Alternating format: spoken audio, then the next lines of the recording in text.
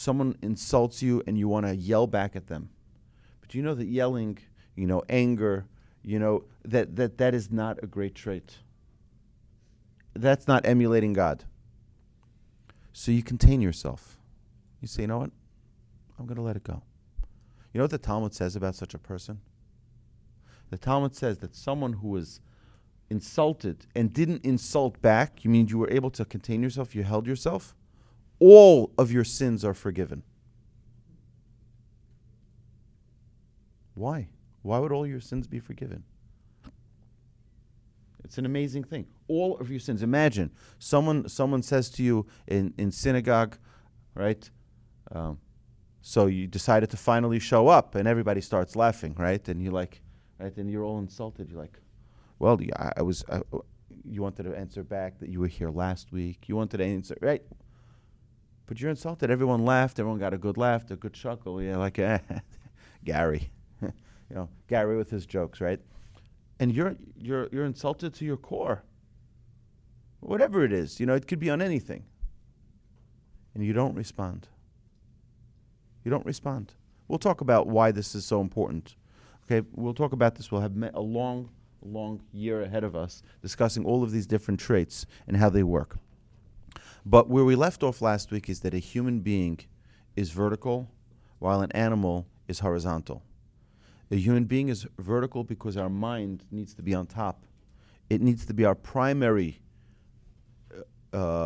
decider of how we act, while by an animal, they operate only by instinct. That cat, that little kitten, when it's 1 day old, you put it on the rooftop, it'll walk to the end of the roof. It'll know how to walk. It'll walk to the end of the roof, and it looks down, it sees there's a drop, turns around, walks away. Because it is born ba-ma. It's called behema. An animal is ba-ma. It has all of its instincts inborn from day number one. From the moment it is born, it has all its instincts. Now, its instincts get a little sharper over time, but the instincts are there. Human beings were born blah. Nothing. No instincts. Right? The only instinct we have is survival. So we know we need to eat. But that's it. It's the only instinct we have.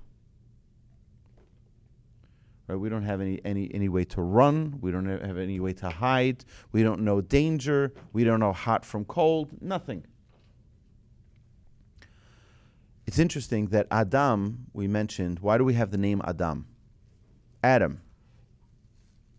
So we know because the Torah tells us in chapter 1, I believe it is, or chapter number 2, it says, because God took Adam from the Adamah, from the earth.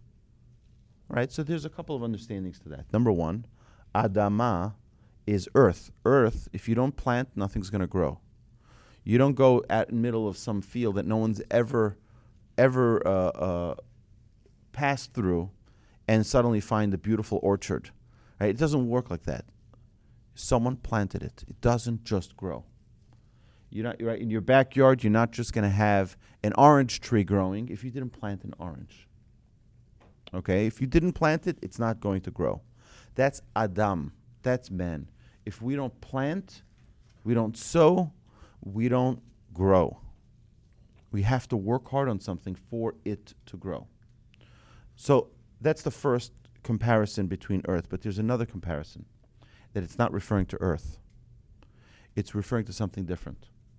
Adam, from the terminology Adameh. Adameh means to emulate. We emulate God.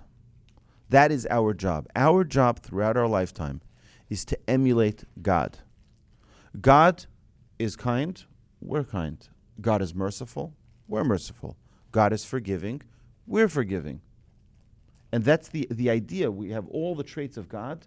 The way in which God acts, we act. So Adam is coming from a very different idea of we're trying to emulate God. Okay? And that's the idea of Adam. But I want to talk about a few animals because it's very entertaining and very enjoyable to understand. The Talmud says that if we did not have a Torah to teach us character, because after all, what do we learn from Abraham, Isaac, Jacob? What do we learn from them? Right? There are many different traits that we learn from them. It's really traits, essentially. We learn hospitality, we learn kindness, we learn forgiveness, we learn prayer. There are many traits. Because we don't see any mitzvahs.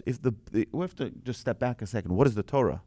So many think the Torah is a book of rules, right? The book of instruction. But that's not true, because you only have 2 commandments in the entire book of Genesis. You have, right, till you go to the 14th or 15th portion, which is deep in Exodus, you don't have really any significant mitzvahs. So you have 3 in Genesis, 3 mitzvahs in Genesis. Circumcision, right? Be fruitful and multiply, visiting the sick, and that's it. And then you wait all the way till Beshalach in Shmot, in the second book, in Exodus, in the third portion in the second book. And then that's where it starts giving us the list of all these mitzvahs. So this is a really poor book of. Imagine you open up the American Code of Law, and the first book is just telling you stories, right? You're like, give me the laws. Tell me 1, 2, 3, 4, right? No, that's not the way the Torah is. The Torah is not a book of laws. The Torah is a book of life. It's telling you how to live life. So the Talmud asks, if we didn't have the Torah, where would we get those life lessons from? Where would we get those messages of how to conduct our lives? The Talmud says we would learn it from animals. God gave us animals to teach us character traits. And I'll give you a few of them. It says that when Adam named the animals, he spent some time getting to know the animals. Because in the name of every single person, in the name of every single thing is the essence in Hebrew, right? When someone has a name, the letters can combine the characteristic of the individual. So if someone has a name, Avraham, okay, the name Avraham, because it starts with the letter Aleph, usually means, what is the letter Aleph? It's the first letter, but Aleph also comes from the word Aluf. Aluf means master. If you look at the way the letter Aleph is written in the Torah, it's a combination of 3 letters. A Yud, and a Vav. That's the number 26. Yud is 10, and Vav is 6. That is God's name. And if you look at the top Yud, it has like a finger like this that points up to heaven to tell you Hashem is right above. Whenever you see the letter Aleph, it's referring to something spiritual. It's referring to a concept of godliness. So anyone who has the letter Aleph in their name is spiritual, has spiritual tendencies. And you take each letter and you derive its essence, and you have a name which defines this person, the character of this person. And it's very interesting. If you know 2 people, David, you probably realize there's some similarities, with those Davids, right? Like, they're similar a little, right? They're not the same, but they're similar. They have some similarities. It's not a coincidence, because your name defines your essence of who you are. Your Hebrew name defines the essence of who you are. So if you were to take an animal like a dog, man's best friend, which I think is the worst insult to humanity. No, I'll tell you why. And I have nothing against dogs. I love dogs. I think dogs are great. But to call that our best friend, that means that perhaps we're incapable of securing a responsible relationship. Let's understand what a dog does. So a guy comes home, he's newly married, and he walks into the house. His wife is so excited. They just got married. They just came back from their honeymoon. It's his first day back at work, and she's all dressed up. She's so excited. Her new groom is coming home for the first time. She's so excited, right? She gets all make-upped, and she's really excited. He comes home. He had one of the worst days at work ever. He's not in the mood of anything right now. He's not in the mood of seeing people. He's not in the mood of talking to people. All he wants is let me sit down, watch my sports, and I don't want anyone bothering me.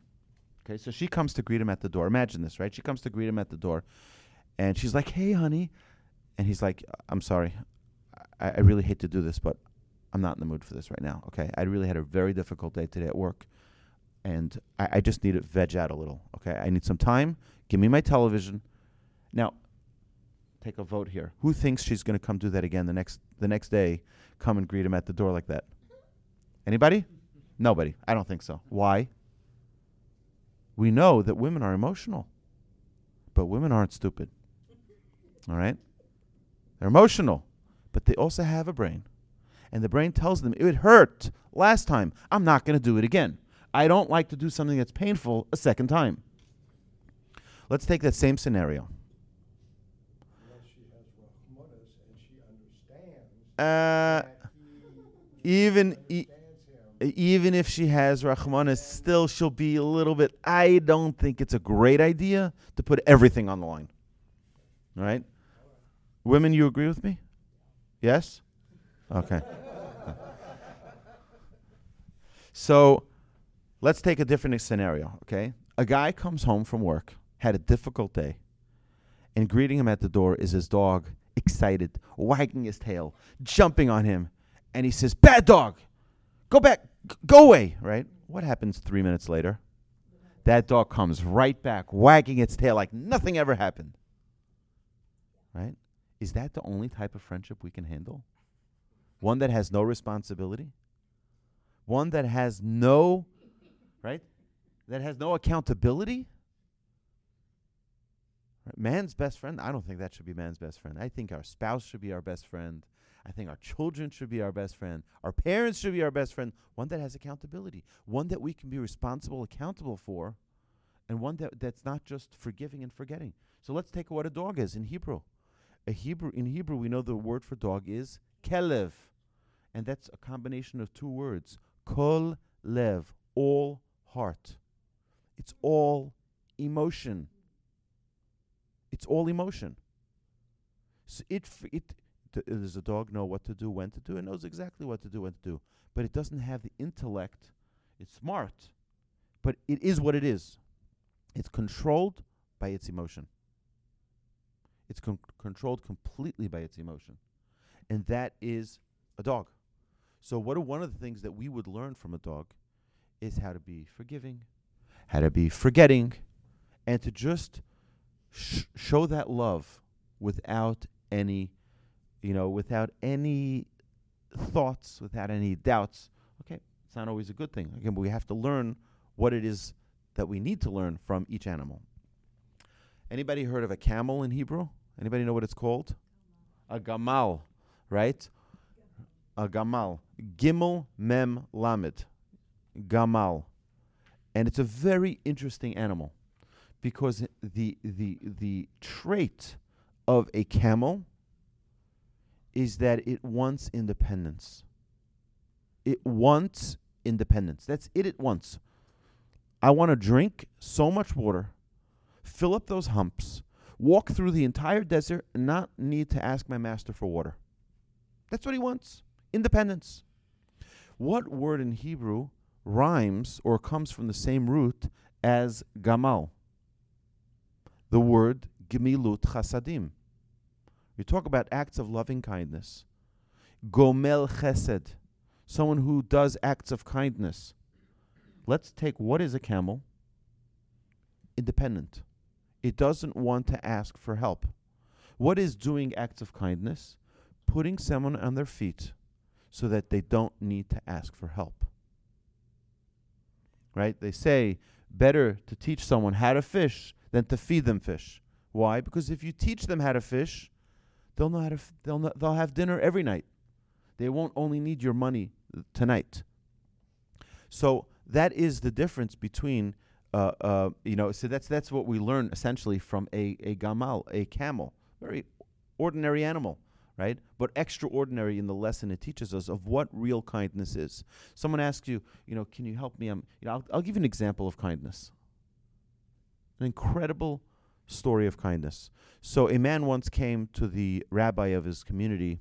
This is back in Europe, and it was the eve of Pesach, it's right before Pesach, and he comes to the rabbi, he says, I need you to give me a halachic ruling. I need you to give me a halachic ruling. I don't have money. I really can't afford wine. Is it okay, instead of the 4 cups of wine, that I use 4 cups of milk? Okay, that was the question he asked. Now, when you hear this question from your congregant, you're all the rabbis. Okay, you're the rabbi.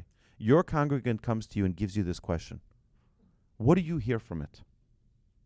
He doesn't have enough money for wine, and he wants to know if you can use milk. You know what the rabbi heard from it? He needs some money. If he's going to be drinking milk, he certainly doesn't have money for meat. Right? See, he gave him a larger sum than what he would just need for wine. He says, go buy yourself some meat too. See, the question, there's something you can learn about kindness. Is there something, how do you get this person past the stage that he's at? He's asking about the wine because he really means that. He's not asking for the meat. But you infer from what he's asking, he needs more than that. We'll talk about kindness. It's one of my favorite traits. And we're going to spend a lot of time talking about kindness because kindness is such an essential trait. You know, my grandfather of blessed memory, in his book, when he talks about the trait of kindness, he says something so unique. He brings a verse from the Torah, which we just read 2 weeks ago. And the word says in the Torah, it says that when you see a poor person,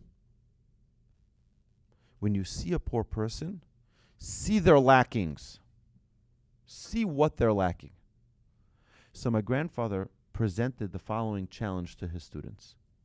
He says, I want you to go back after this session, and I want you to find all of your friends, your roommates, the ones sitting with you by the dining room table.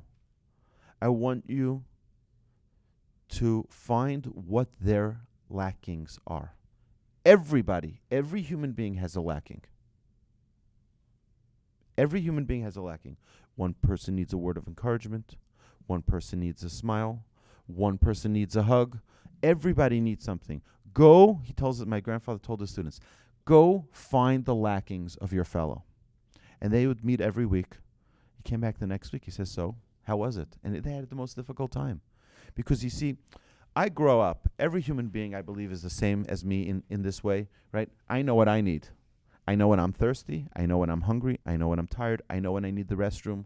I know when I'm energized and excited. I have no idea when you're excited. I have no idea when you're hungry or when you're thirsty, except, by the way, people who are more spiritually in tuned. Women. The Torah tells us that women understand their guests. Right? A guy could be sitting with his friend for 2 hours schmoozing on the couch. The wife walks into the house. She just comes back from shopping. She's like, you don't offer him a drink? Don't you? Right? She understands he's thirsty. But he's like, what do you mean? We're just schmoozing. He can get drink. He knows where the drink is, right? Right? No. What the Almighty wants us to do is be godlike. Adameh. I will be godlike. I will emulate God. How to think beyond ourselves is really the goal. I know that I'm not thirsty. If I was thirsty, I'd get myself a drink. What about your friend? Why don't you know how to understand where your friend is at? I'll share with you one more story about kindness. My rabbi of blessed memory, Rev Beryl Eisenstein, grew up in Chicago, and he went, when he was a young man, he went to learn in the great Mir Yeshiva in Jerusalem. Now, I visited the yeshiva after not being in Israel for about 14 years, not living in Israel, not learning in that great institution. There's over 9,000 yeshiva students learning all day, every day. And we took a group when we went to Israel in February.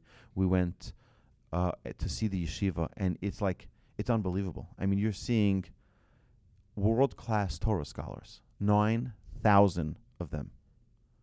You walk into the room and you hear the noise of Torah. You hear the energy, the excitement. It's just unbelievable.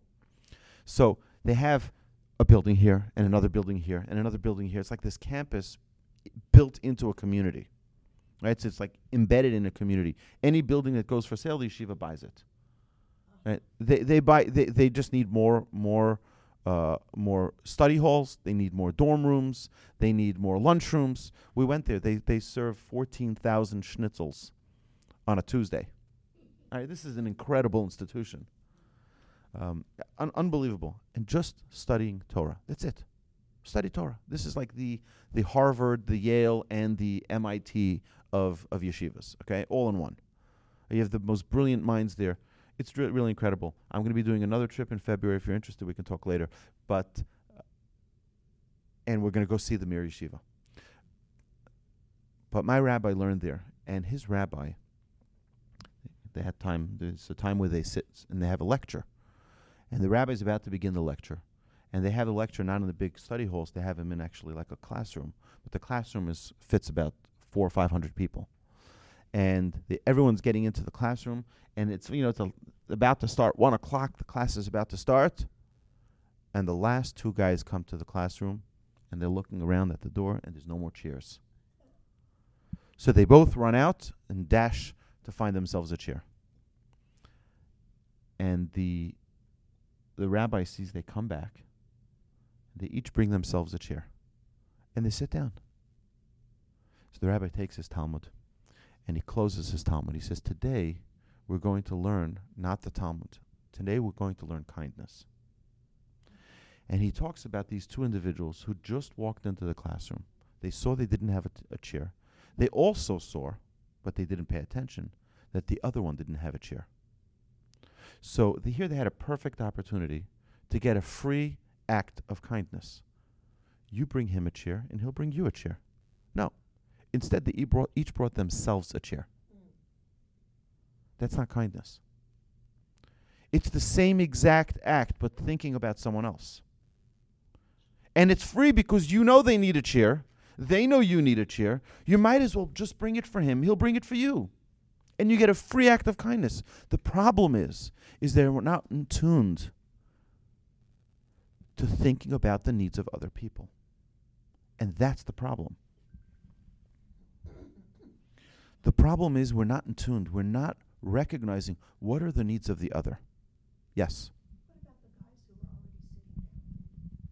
Did the rabbi, when he closed his Talmud, mention that not only for the two guys who were late, who could have seen it, interpreted their need that way, was the need of the other, but what about the guys already sitting down? That they should have gotten one for them. Perhaps. I think this lesson, my rabbi told it to me about 40, 50 years after he heard it from his rabbi. That's how strong of an impact it made on him, that you need to think about someone else. I mean, 10 guys could have jumped out. And potentially they should have. They could have brought 10 chairs for the people that are going to follow them later. That's correct. Right? Bring the whole roll of chairs, right? 100%. But you understand? The idea is starting to think about another person. And this, we're all talking about a dog, right? About a dog who is, right, just learning that trait from a camel. Okay, what's another? I'll give you one or two more that animals that we can learn from, and then we'll continue talking about our Musar traits. Another one would be a nimala, a little ant. It's called a nimala. You know what King Solomon, the smartest of all men, you know what he called a nimala? He says like this: Lech el nimala atzel, lazy one, go to the ant and see how it works. See its ways and become wise. Did you ever see an ant with the sunglasses on, sitting on a beach chair, relaxing, reading the paper? No. You know why? He's busy working. Do you know, King Solomon tells us, the Gaon of Vilna says that in his commentary on what King Solomon says here in this verse, he says that an ant needs one kernel to live through its lifetime. It needs one kernel, that's it. You see it get that kernel, it's going back to his nest, and that's it he needs for his entire lifetime. And it collects over 1,000 kernels throughout its lifetime. It only needs one to live. And he collects over 1,000. You know why? Not because he's a hoarder, but because his nature is to work. Amelut. Amelut comes from the word nimala. It's the same ayin, mem, lamed. The same root is to work. It only knows how to toil, non-stop. It can't stop. I'm sorry, can't help it. So King Solomon's saying, lazy one, go to the ant. Go see how he lives his life, and you'll become smarter. Non-stop toil. Work. You know why? Because human beings, that's what Adam le'amal yulad. A man was created for toil. You say, I'm retired already. It's okay. I can just, no, it's a terrible. I have seen, anybody here, you're too young to be retired. All of you. So you probably won't understand. You won't be able to relate. But I've seen many people who have retired over the years, being here at Torch now 15 years. I've seen people who have been very productive people go into retirement and their health, they wither. In no time, a matter of months, and they're done. I've seen so many stories like that. And I've seen the opposite as well, where they've been invigorated to find something to do. They'll volunteer here, they'll volunteer there, they'll go here, they'll go there. They have a class, they have a meeting, they have someone, they're busy all day, and they stay healthy. The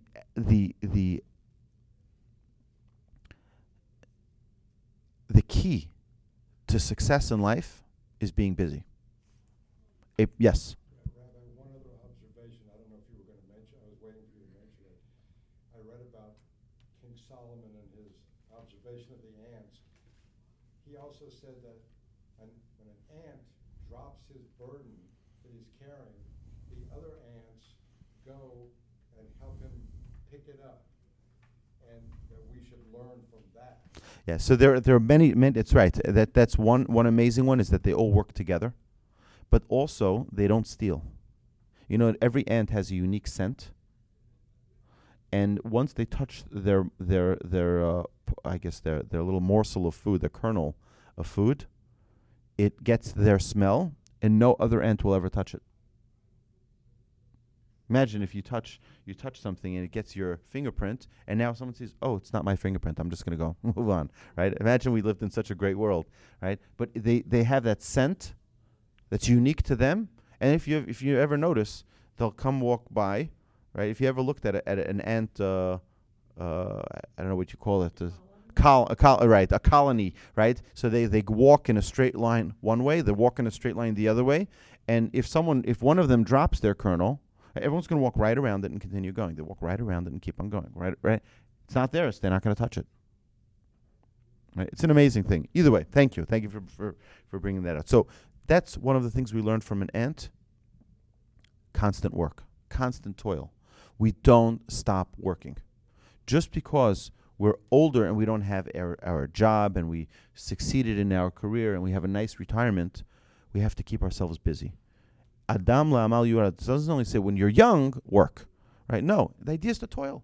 Find something to volunteer, read a book, challenge yourself, get a new career, something to be busy. The last one we'll talk about is a donkey. A donkey. So what is a donkey? A donkey is called in Hebrew, anybody know?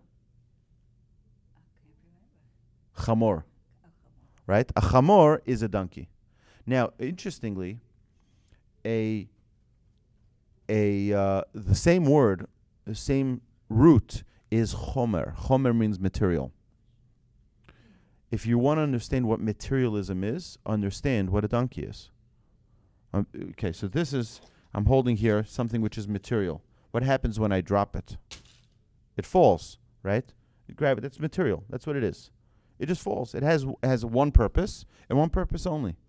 Okay? It's material. A donkey has no purpose. It's just material. Right? A sus, a horse, has a unique characteristic. It comes from the word sas. It's giddy. It's happy. It jumps. The way in which it runs, it gallops. Right? It has some royalty. It's regal. Okay, there's the characteristics of all animals. Everyone has something unique. What is a donkey? Blah. It just schleps. That's what it does. You have a load you need to take, a burden you need to take from one place to another place, pack it on your donkey, and it'll schlep it. Does it have a character? No character. It's just material, right? If they want in a crass way, if people want to call someone unintelligent, they'll call them something with a donkey's idea. Okay, that concept of you're just blah, you're just right. You're just material. There's nothing spiritual. There's nothing unique. There's no character. Not using your mind. Just schlep. So, how does that relate to us? This is very interesting. The Talmud says that. Talmud says a very interesting statement. It says that Mashiach, our Messiah, is going to come riding on a donkey. And I don't understand. I mean, come on. Okay, let's be real, okay? We're almost at year 2019 right now. And you're telling me that Messiah, when he comes, he's going to come riding on a donkey. Give me a break, okay? Messiah today should be coming in a stretched limo or come in his private jet or, right? No, it says Mercedes, right? Right. He'll come. I don't think he'll come in a Mercedes, German car, right? But like imagine, right? Mashiach today, Messiah will come riding on a donkey. That's ridiculous. Okay, I hear 1,000 years ago, 2,000 years ago, before they had the automobile, before they had the locomotive, before they had on a donkey.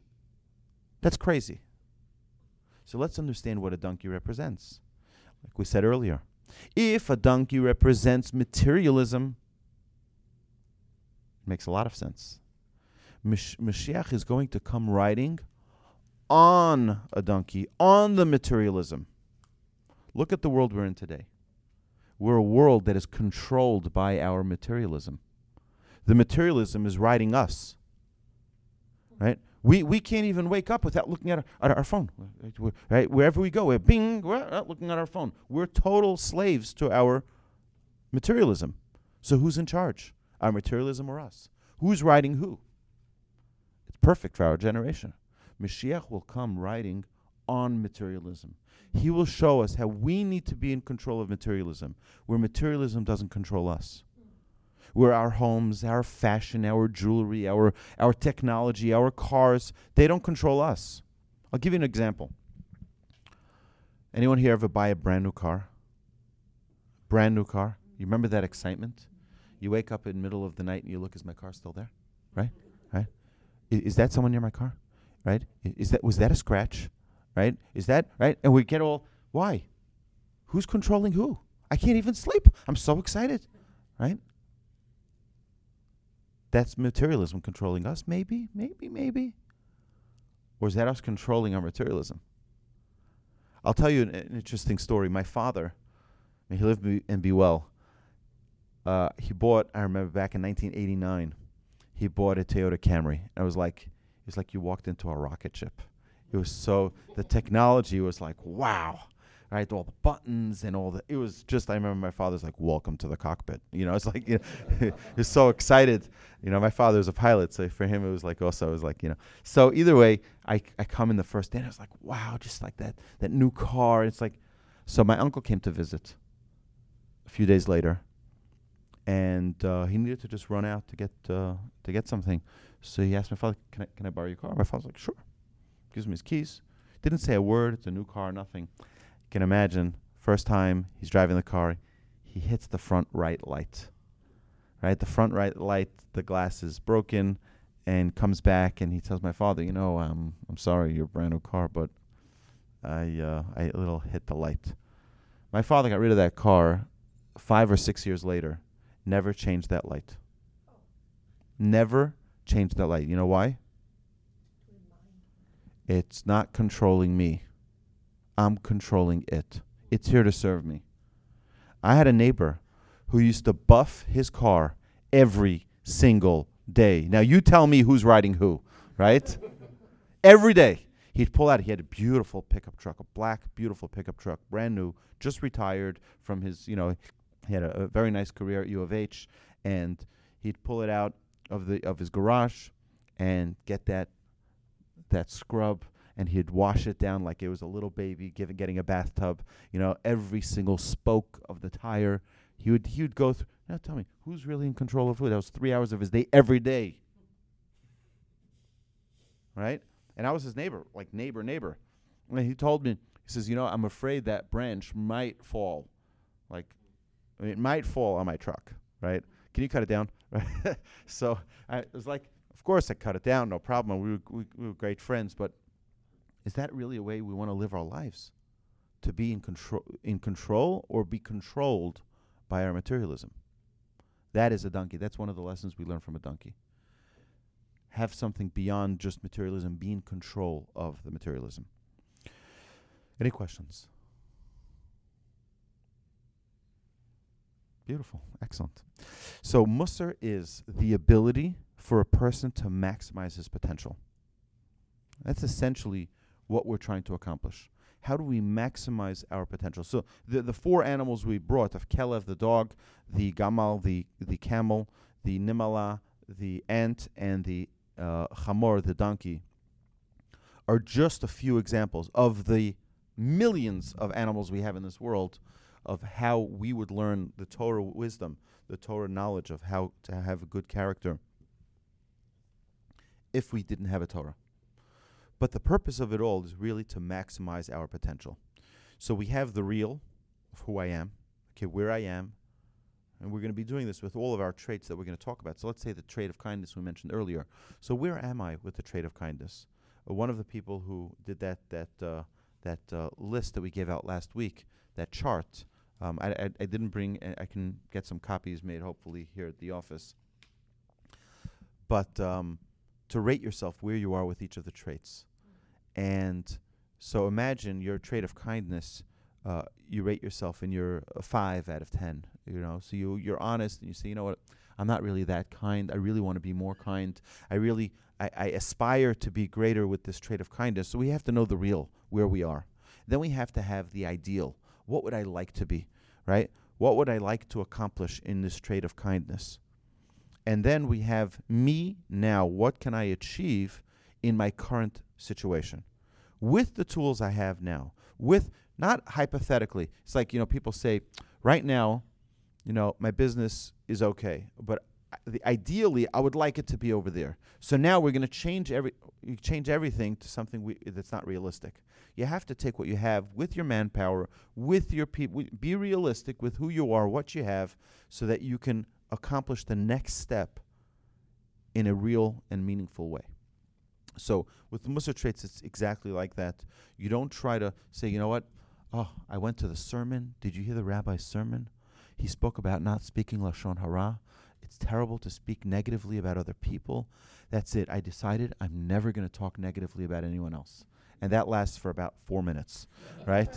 Because right after the blowing of the shofar, you walk outside and you go to the guy, oh boy, he blew it, right? And he's like, so, and that's it. And there goes the Lashon Hara, right back into full swing. When we take on something that's insurmountable, something that we cannot accomplish, right? It does damage to us because, we accept the thing on ourselves and it's not realistic, and then we say, I failed. Right, and we don't want to feel a feeling of failure. We have to have a constant, realistic understanding of our capabilities, of who we are, what we are, and what we can accomplish.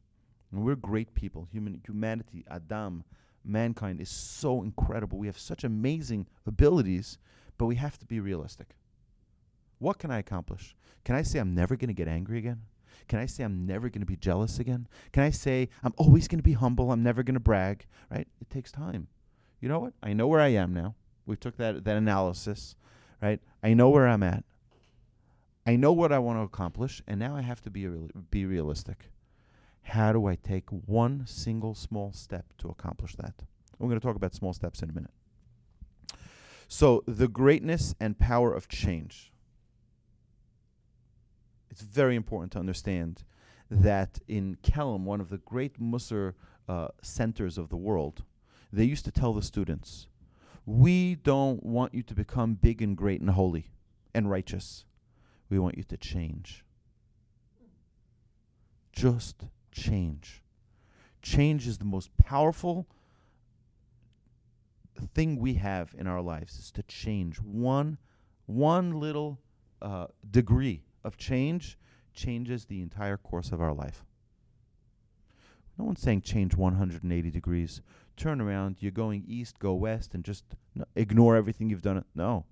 Change 1 degree, you've changed your entire world. Change another degree, you change your... And we're trying to not change everything, right? Don't focus on becoming better. Focus on change. Do you know, it's very interesting. We're entering into the days of awe. We're already in it. Every day since the beginning of the month of Elul, 2 Sundays ago, we blow the shofar in synagogue every morning. And it's to wake us up. It's to give us a wake-up call. You know, it's almost Rosh Hashanah. It's another 2 weeks is Rosh Hashanah. And that's it. The party's over. We're standing in front of our investor, God, and he's going to be asking us, are you a worthwhile investment? Should I do this again? God's sitting in his boardroom saying, let's see. How was his year last year? What's his year next year going to look like? And we're trying to impress God, you know, I really have good plans for this coming year. Right? I really do. I'm sincere. I'm going to change, right? So, a very interesting thing. The number 40 in Judaism has tremendous power. The number 40 is the most incredible number we have every number in Judaism means something. Every letter means something. But numbers in general in Judaism how many things do we know of the number 7? Like 1,000, right? Why? They all have the same exact essence. The original state, the nature, like a bride circles the groom 7 times. Say that they were meant to be together. Right? This is the natural state that they're getting to. Because it says that really the husband and wife are 2 halves of one soul. The 2 halves of a soul. So now they're getting to their original state. Nature, 7 days of creation.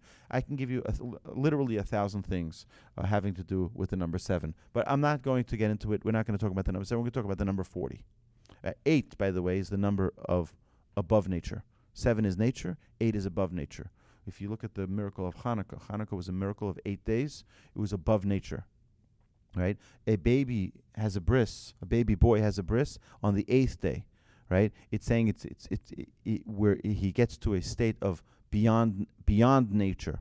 Okay, we I don't want to get into it too much because we can spend a year talking about numbers. We can start from the number 1, and we'll So the number 40. The number 40 is a really unique number because the number 40. If you look at all of the things that have to do with the number 40, let's start. Okay, we'll list them. Noach and the ark. Right? How long did it rain? 40 days and 40 nights. The Jewish people were in the desert for 40 years. When we have the laws of Shabbat, there are 40 laws of Shabbat, 40 main functions, right? 49 laws. Now, they're really 39, so why does it say 40? We'll see why. Right? It says 40 minus 1. Thank you, I can do math. Right? No, it doesn't say 39, it says 40 minus 1. When they give lashes to someone who has sinned, right, the court would give lashes. How many lashes they give? 40 lashes. It was really 39. Again, they need to tell us how to count. 40 minus 1. Right? What's going on here? A bunch of other things that have the number 40. Gestation. 40 weeks. In Jewish law, baby is considered living at 40 days. It gets its first pulse from its brain at 40 days after conception. You have in a mikveh, a ritual bath has to have a quantity of 40 sa'ah of water. It's a quantity, a biblical quantity of water. You think of like a quantity. We think of gallons. We think it has to have 40 sa'ah of rainwater. Why 40? All right. What else do we have in number 40? Right, 40 years in the desert. Moses goes up the mountain. 40 days. Right. So what's with this number 40? We constantly see the number 40. Right. So our sages tell us. The Maharal really says this. One of the great commentators. He deals a lot with this beautiful analyzation of numbers and other great commentaries on the Talmud. He says the number 40 always has to do with a new creation. Always a new creation is the number 40. What happened with Noah and the flood? God says, this world is rotten. We got to start all over again. Okay, so it needs 40 days and 40 nights of rain to wipe away the old world, start a new world. Gestation, 40 weeks, 40 days becomes a living creation, right? 40 days becomes a living creation, 40 weeks till it comes to the world. All right. A mikvah, what is a mikvah? A mikvah is a ritual bath. Someone goes in impure, comes out pure. They become a new person. So they need a quantity of 40. What's Shabbat? Shabbat, we know that Shabbat, it says that we get a neshama yitera, we get an elevated soul that gets infused into us on Shabbat. We become a new person. So the laws are not 39, they're 40 minus 1. Right? The lashes, it's for sin, right? Someone needs an atonement, so now they're going to get forgiveness. It's 40 lashes. Now let's think about something. From the first day of the month of Elul till Yom Kippur is how many days? 40 days. And if you look in almost every single book on self-help and change, they have, for some odd reason, they have this magical number of 40 days. You look, you speak to psychologists, and they say you want to change a bad habit. 40 days. It takes 40 days. You want to start a good habit? 40 days. Change the way you eat? 40 days. Change the way you sleep? 40 days. 40 days is the amount of time you need to really change something, to become a new creation. These days that we're talking about now, here in the month of Elul, really, essentially, it's the number 40, the magic of what we're trying to accomplish is not make promises for next year. Say, God, you know something? Next year I'm going to be different. Next year I'm not going to oversleep. Next year I'm not going to overeat. Next year I'm not going to, run after my temptations and desires. And next year I'm not going to be sold to my technology. And next year, how about this year? How about now showing we're going to be different? We have these 40 days to show that change, so that by the time we get to Yom Kippur, God says, wow, this is I don't even know who this person is. It's a different person. It's a different person. They're a different person. And the person, they say, oh, that Arya Wolbe from last year, it's a different guy. I can see he's different. He doesn't have the same habits anymore. That's why these days are really important days, why the shofar blowing is done throughout these 40 days to wake us up and tell us, clock is ticking, let's go. Right, it's time for that change to really get into high gear. Abraham, Yitzchak, Isaac, Jacob, Moses, Aaron, all asked God for one favor. Okay, we spoke about Messiah. We know there's a time there's going to be we're right now, I know it's hard to imagine, we're living here in Houston, Texas, and the Texans are about to kick off their game, and there's nothing more important, right, than our sports and our entertainment and all of the world that we're living in. We're so busy with so many things we can't even imagine that we're actually in an exile. We really are in an exile. It's the fourth and final exile.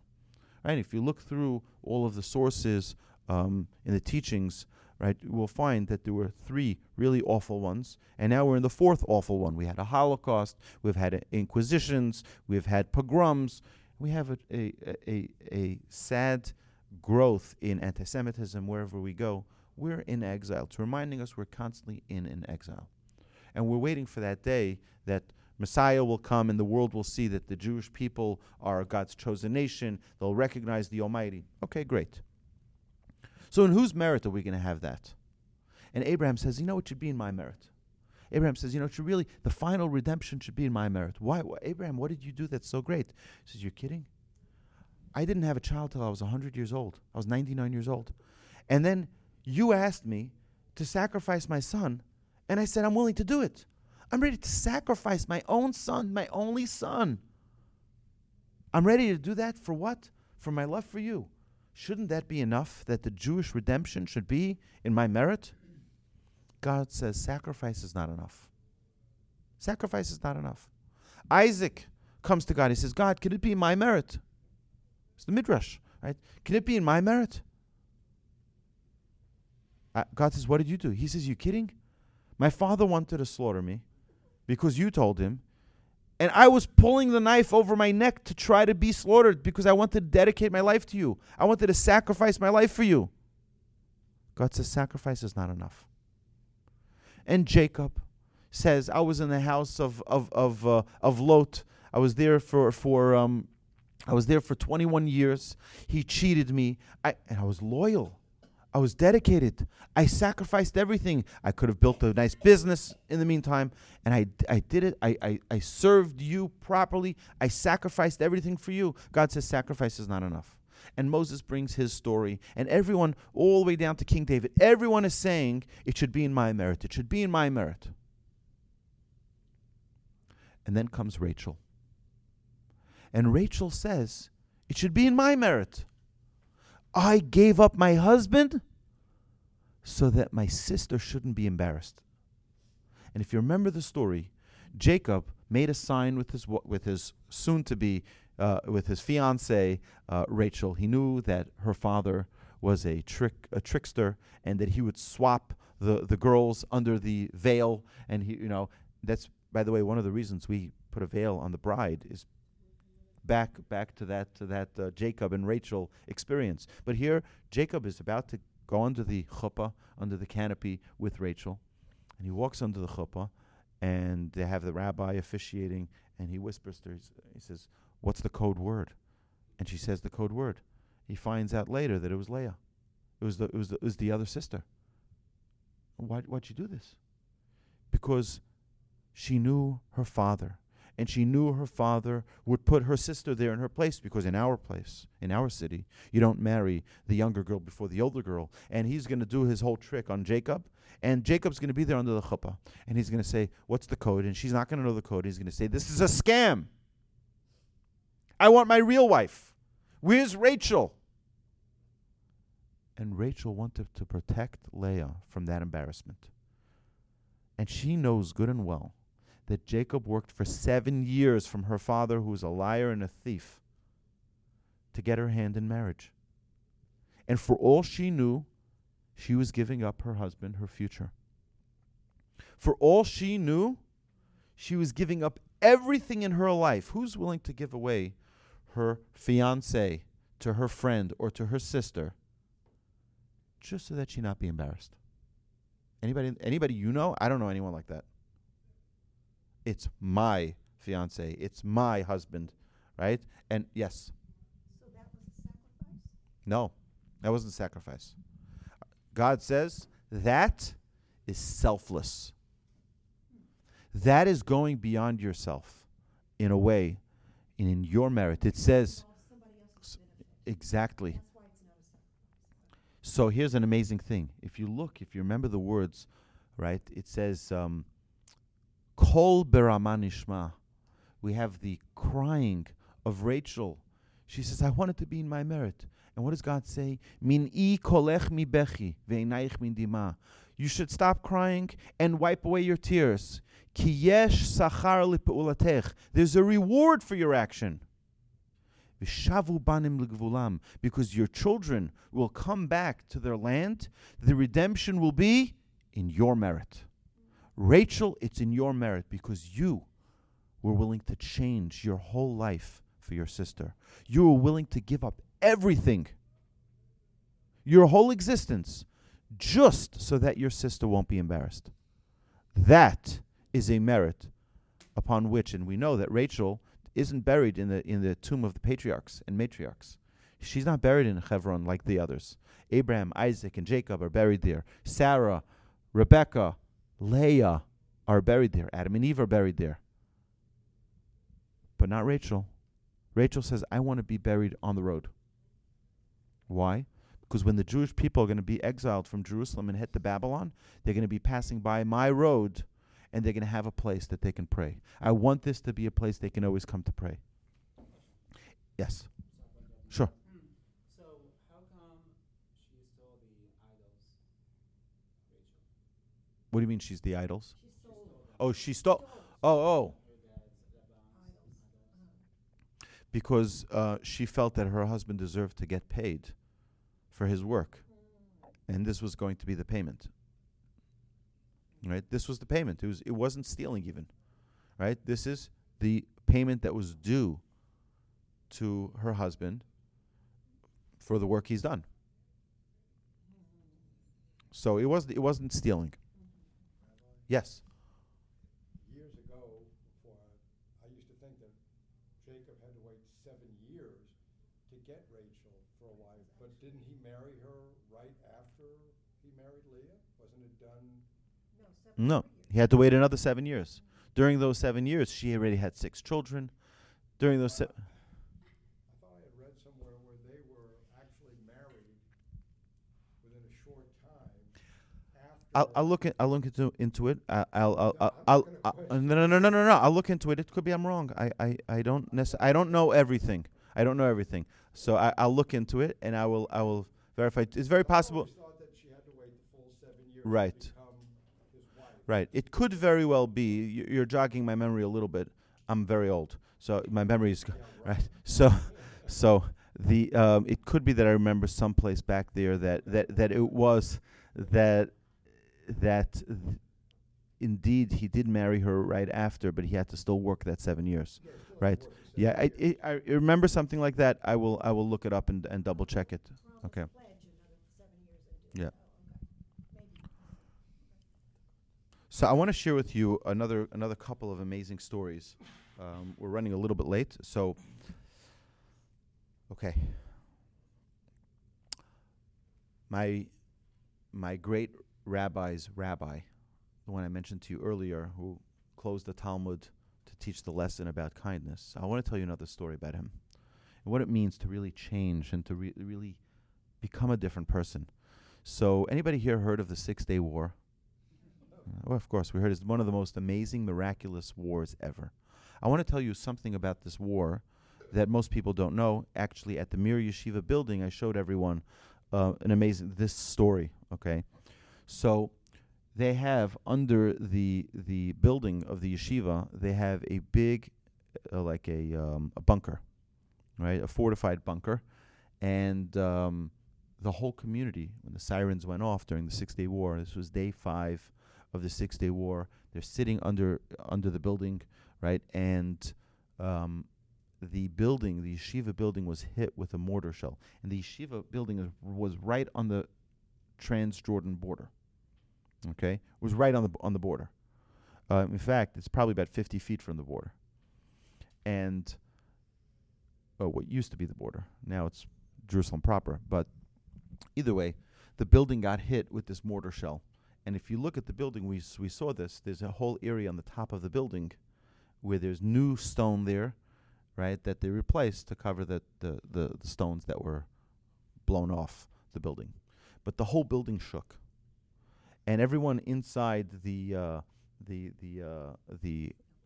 bomb shelter was like shook, by the it's very powerful. And a woman stood up, and she cried out, "Chaim, I forgive you." Now the rabbi saw this, and he went over to his students after. He says, "I just want you to know something. The war is ending tomorrow." What war ends in 6 days? No war in history. No. Right. What does the rabbi know that nobody else knows? The rabbi said this war is ending tomorrow. And indeed, the war ended the next day. How did he know? What did he know that was so great that the war had to end the next day? He said an amazing thing. He told his students the following. He says, this woman, who was she? She was a woman, a mother of many children, and her husband one day walked out on her. She never got her get. She never got her divorce document. She never got a penny from him. He just walked out and left. She can't marry anybody else. She's a woman who's struggling to raise her children. She's a woman who's struggling to make ends meet. She's a woman who justifiably hates this guy and doesn't forgive him. This is the way you leave us. This is the way you alienate us. And she found the strength within herself to say, I forgive you. to change on such a level, the whole world changes. It is so powerful for someone to be able to overcome. How many times, it's an amazing thing. You'll think about this for a second. Children on a playground. I take your ball, right? You get angry at me, okay? We fight about it, and then we continue playing, right? That's the way kids are. Adults, you insult me for the next 30 years. I won't talk to you. I won't invite you to my children's wedding. I won't invite you to their bar mitzvahs. I won't invite you to any exciting event that I have. Why? You see, children have something that adults don't have. They have a desire to be happy more than they have a desire to be right. Adults have the desire to be right more than they have a desire to be happy. I'm right.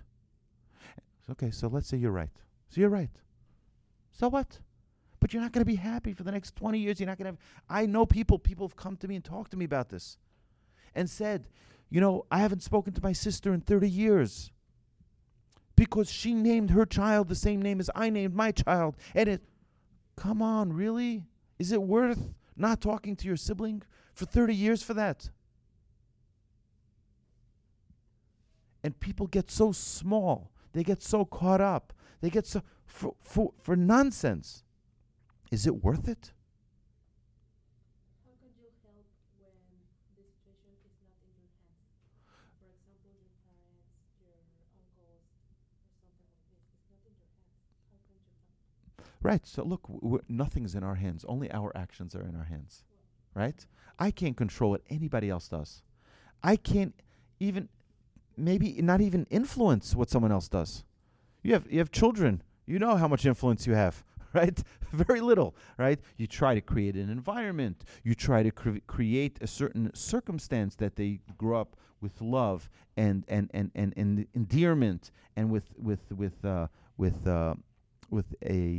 a passion, right? We try to influence them. We try to give them, but at the end of the day, every person makes their own decision. Every person. I can't decide for anybody else what they're going to do. I can try. I mean, you think about your children, think about your spouse, think about, can you dictate for someone what they're going to do? No.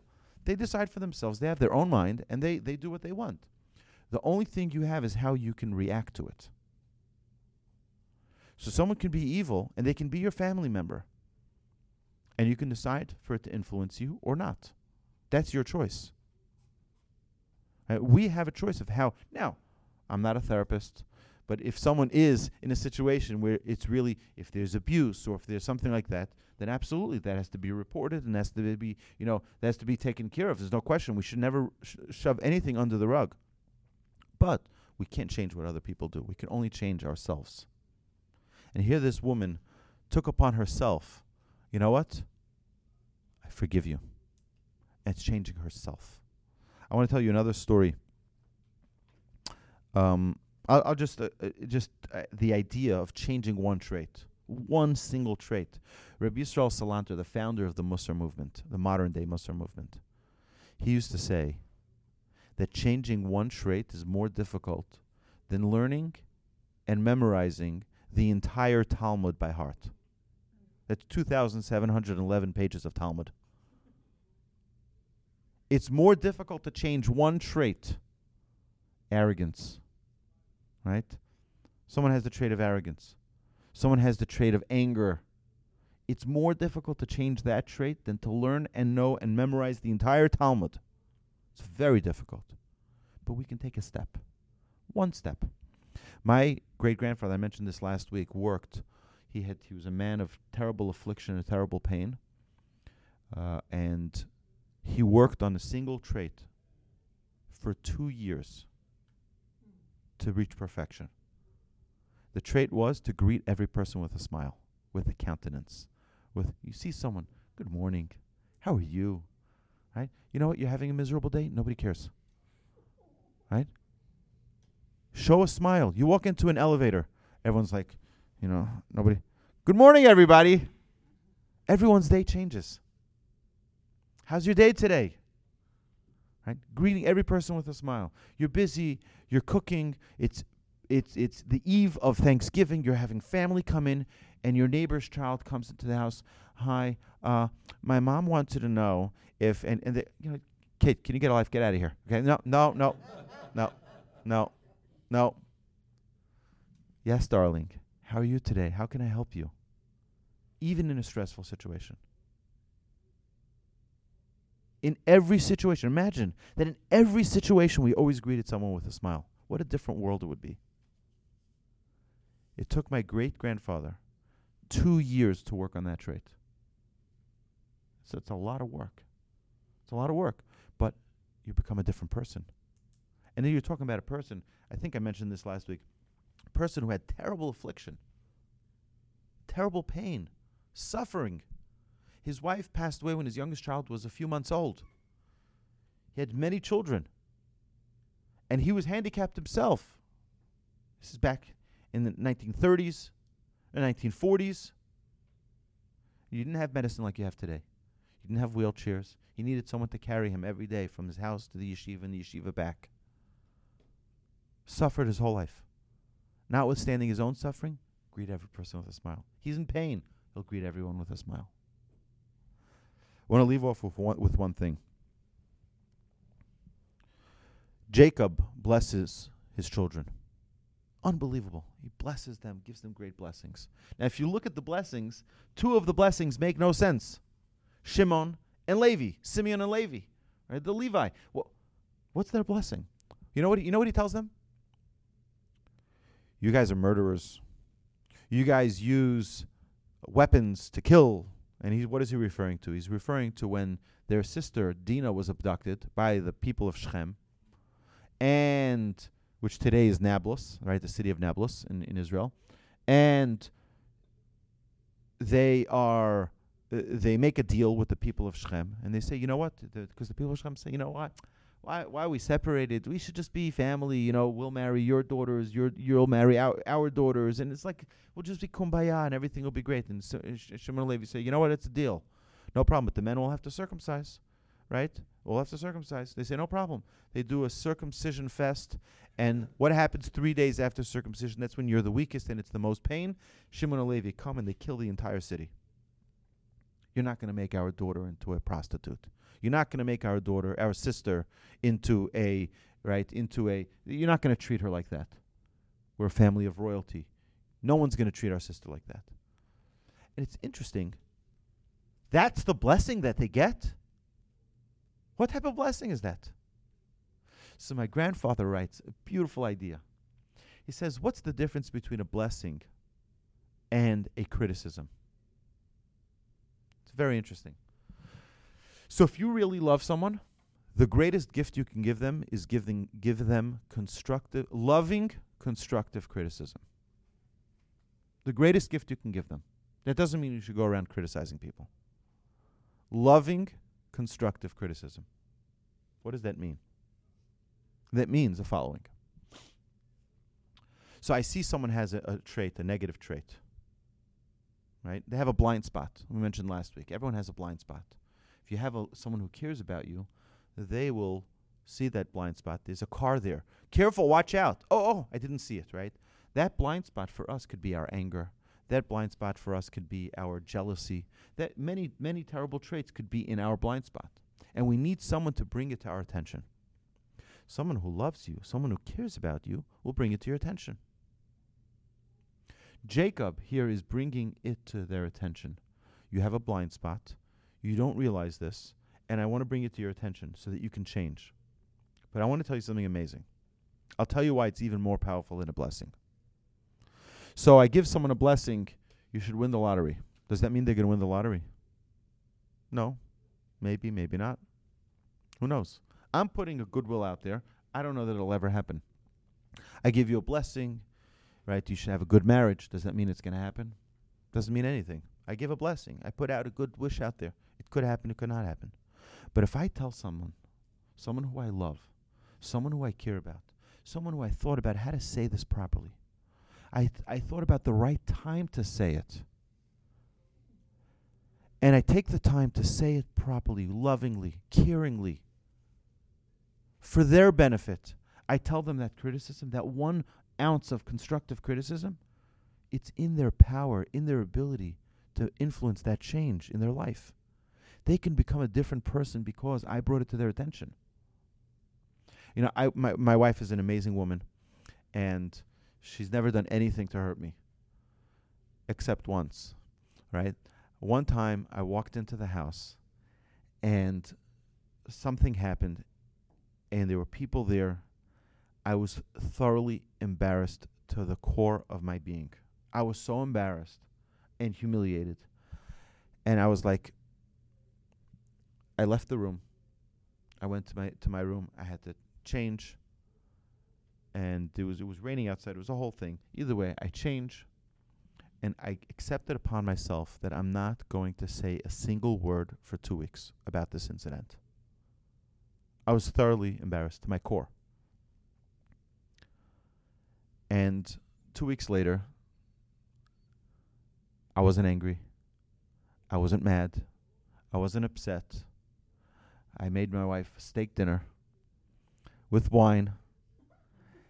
And we sat there at the table and we're talking and we're having a good time. And I felt that at that moment, 2 weeks later, now she's not upset. I said, just a quick little note. 2 weeks ago, and there's no emotion involved. 2 weeks ago, something happened. And I just wanted to bring it to your attention. I'm sure you didn't intend for it to be insulting. I'm sure you didn't intend for it to be embarrassing. But it embarrassed me. My wife didn't even realize it. And she apologized profusely for it. And she said, it didn't occur to me. I'm so sorry. I feel terrible. I would never have said it. I would never have done it. I would never, right? And the whole thing was cleared away. It's as if it never happened. Now imagine the alternative. Imagine right when it happened, I'm like, excuse me? Right, what would have happened? You can imagine. World War IV would break out, right? The whole argument back and forth. Just to wait a little bit, where that criticism can be accepted in a right time, in a right place, with the right thinking it through. I know this person.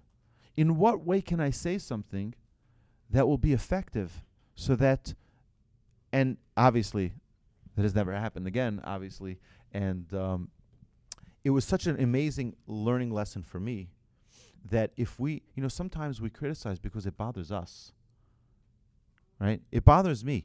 And I'll tell you, the Talmud says something really, really, really shocking about criticism.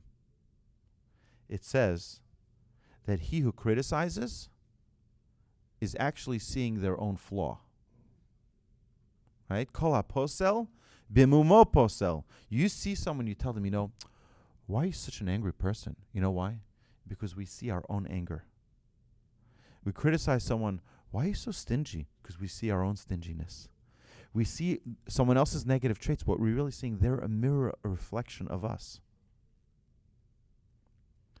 So we need to find, the Talmud says, just like it's a mitzvah in the Torah to criticize someone who will listen, it's a mitzvah not to criticize someone who will not listen. If you know they will not listen, it's a mitzvah to keep your mouth shut. Don't say a word. Well, how am I going to know? How am I going to know if they're going to accept it or not? Well, if you don't know that person well enough, you have no business criticizing them. Diffuse the situation. That's right. Yes. I just want to say, I have an older brother who gave me some good advice years ago when, as far as anger and someone confronting me with anger. And his advice was to me was, just walk away. He just told me, just walk away. Just always remember that. And that, Right. I'm trying to remember that. Sometimes it's difficult it's to difficult, but yeah. those are words to remember, which I think fit right in with So, diffuse and walk away. change What you did. change is a very difficult thing. Especially we We inherit certain characteristics and traits from our parents, from our grandparents, right? This is things we've seen, how they react to certain situations. So we adopt those situations, those responses as well. And it's a very important thing for us to learn how to change them and become a different person, right? My father was a great driver, but he's a very aggressive driver. He doesn't like he's an Israeli. He doesn't like to wait for anything. And it was just recently, and it was something I worked on. It's something I worked on for many years. And just recently, my father was here, and there was a car trying to merge into my lane. I said, "Please go right in." My father's like, "I would never do that. I would never do that." And he's like, I don't know how you have the ability to just let them in. I'm like, it's been a lot of work, right? To change is a big thing, and criticism. This is so much to talk about, but we're running late here. So next week we're going to continue talking about small steps, a very, very crucial and fundamental principle before we start talking about actual traits, to talk about small steps. So if there are any questions, I'll be happy to Comment, sure. Rabbi, if I may. You started out your talk today, I missed last week, apologize. Forgiven. No.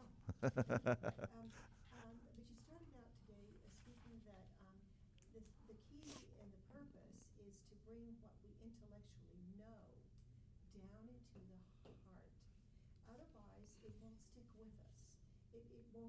It won't go into action. It won't be practical in our life. So how to bring it from the head down into the heart, that's going to be, really quite an interesting. We have a lot of work here. I see. Getting it to the heart. That's right. Because the heart is the bed of our actions. That's what I was going to say. Right. That will come out every time. That's right. So we have to take it from here to here. It's like you have the corporate office where they decide how the business is going to be run. But if you don't actually tell the people in the field the change that was decided in the corporate office, nothing's going to change, right? So you have to. How do you transmit that message effectively to the all the stores, right? That the corporate office made a change in policy, right? That's the idea. There's so much more to talk about here. I wish I can continue for longer, but I want to thank you all for coming. Thank you for listening. Thank you for all of the listeners online. Thank you for listening to this podcast. My name is Rabbi Aryeh Wolbe, and I'm coming to you live from Houston. Thank you, everybody. Thank you. Thank you. Yasher Any Koach. questions? Any questions? Yes.